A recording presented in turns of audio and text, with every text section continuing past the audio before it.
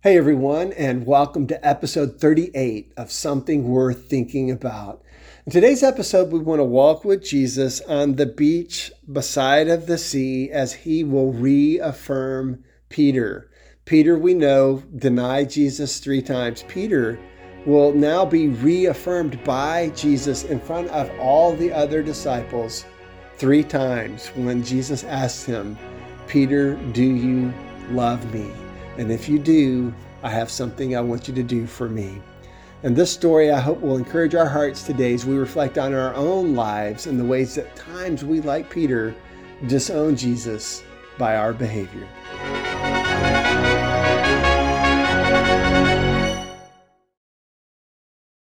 Our text today is John chapter 21, beginning in verse 15. And before I read this text, I want us to lay again the foundation of everything that's going on. At the beginning of this text, Peter says to the group of disciples, "I'm going to go fishing." Now, Jesus has already appeared before the disciples several times, including Thomas. So all of the disciples have seen the risen Lord. They all know that Jesus has been raised back to life. Jesus has already talked to them about why all of these things have happened, how his death and his resurrection are fulfilling Scripture, Old Testament Scriptures that said this is how it would happen, that the Messiah would first suffer and then enter into glory. And so Peter understands that Jesus has been raised. He understands why he's been raised. And yet what we get the sense of is that Peter is resigning himself to this idea, this notion that he has forever been disqualified from being a servant of the Lord in the way that Jesus had called him long ago. Now, what will happen in this story when Peter goes fishing and several of the others join him, they'll see Jesus walking on the side of the seashore. He'll call out to them. They'll let down their nets. There'll be a miraculous catch of fish, and immediately they all think to themselves, "It's the risen Lord. It's Jesus." They all know this because they have experienced this deja vu moment long ago when Jesus initially called Peter to be an apostle. You will remember that they had fished all night long. Jesus told them to let their nets down. Peter's like, "We haven't caught anything, dude. But since you say so, Lord, we will put our nets down for a catch of fish." And they catch this huge batch of fish. And when they pull it in, Peter throws himself on his knees in front of Jesus and says to Jesus, "Go away from me, Lord, for I am a sinful person." And I think that we have a very similar moment here in John chapter 21, because even though Jesus has caused this miraculous catch of fish, Peter has gone back to fishing because evidently he feels like he again is unworthy of what Jesus has called him to. And that initial catch, Jesus says to him, "You've been a fisher of fish. From now on, I'm going to make you a fisher of men. Come and follow me." And now Peter, because he denied Jesus 3 nights on the betrayal, and I remind you the story, Jesus tells them that all of them are going to fall away after he's announced the betrayer. Peter and all the rest are like, "No, not me, Lord. I will never fall away. Even if everybody else falls away, not me. I will die for you if I have to." And Jesus then tells Peter, "Listen, 3 times you will deny me before the rooster crows." And so that's exactly what happens. But first we go to the garden, and when Judas arrives with the soldiers, we see that Peter is ready to make good on his promise, that he's ready to die for the Lord.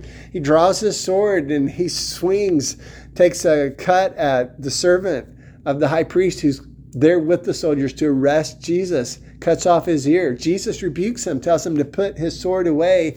And when Peter puts his sword away, evidently he puts away his bravery and his zeal for the Lord, and he disappears into the darkness along with all the rest of the disciples who run away so that they too do not get arrested with Jesus. A little bit later, we see that Peter arrives outside of the house of the high priest where Jesus is being tried by the Sanhedrin. And he's just out there warming himself by the fire, and one person after another begins to suspect that Peter is one of the disciples, either by getting a good look at his face or maybe his speech patterns, because they say you're a Galilean. They recognize that Peter was one of the disciples. And every time people ask him this, Peter says, I do not know this Jesus that you're talking about. I don't know him. And the third time that he does that, obviously, the rooster crows, and we are told that Jesus looks right at Peter. He knows what has happened because he's hearing the rooster crow as well. And Peter is just cut to the core, and he runs out again into the darkness and weeps. He's broken. He's devastated. He cannot believe what he's just done.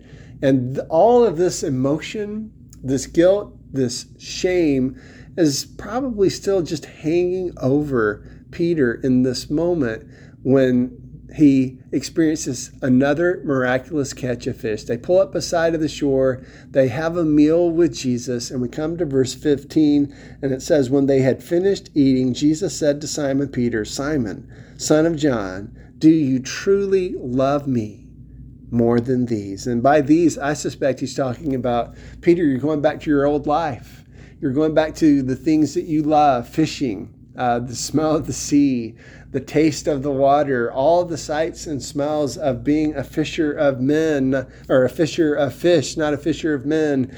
And Jesus asked him, Simon, do you love me more than these?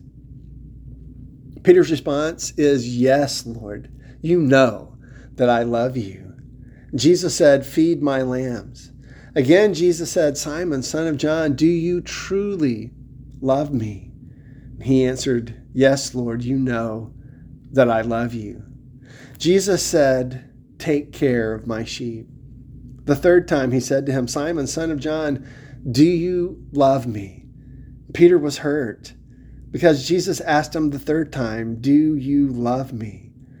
He said, Lord, you know all things. You know that I love you. Jesus said, feed my sheep. Now, I don't want us to get caught up in the details here, but it's helpful to know that in the Greek, the word love that we see in our English text is actually phileo, brotherly love, and agape, another Greek word for love. And I don't know that there's anything that we need to read from that beyond there's just some variation here. It's not that Peter's not answering Jesus' question. Peter is saying, I love you, Jesus. And I really think that's the best way to read this text.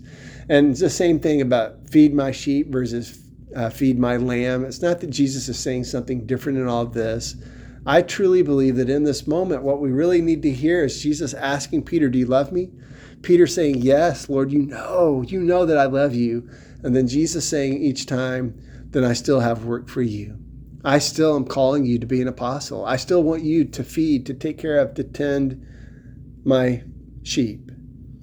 And when we think of this story and then we think of our own story, I think it has to be a powerful moment for Peter that Jesus, in such a beautiful way and in such a public way, reaffirms Peter, I'm not done with you. I'm not casting you aside. I'm not writing you off.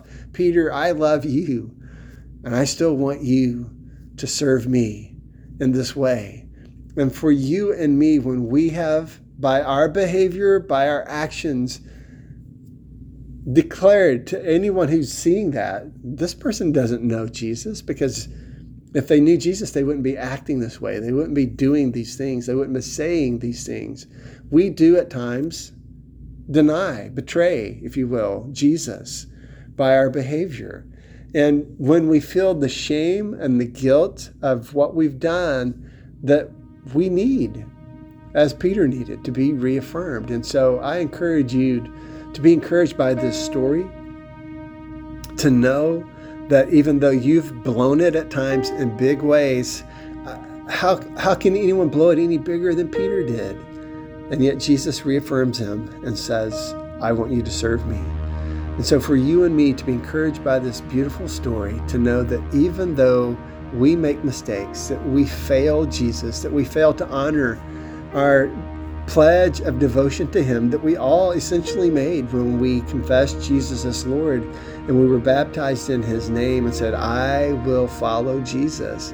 In those moments when we fail, that we should remember what Jesus did for Peter. He reaffirmed him. He didn't write him off. He still called him to be his servant. And Jesus does the same for you and me. When we make mistakes, we're not disqualified, but rather we need to recognize that just as I am confident as it was for Peter, that we recall the words of Christ, that the person who has sinned much, who has been forgiven much, loves much. And when we recognize how much we have sinned, when we realize how much we have been forgiven, that we love Jesus, we love him all the more, and we're ready to serve him in any way that we can. So I pray that you will be encouraged by this story to know that Jesus loves us even when we make mistakes, even when we fail, and he calls us to come to him, to serve him, to follow him, to love him.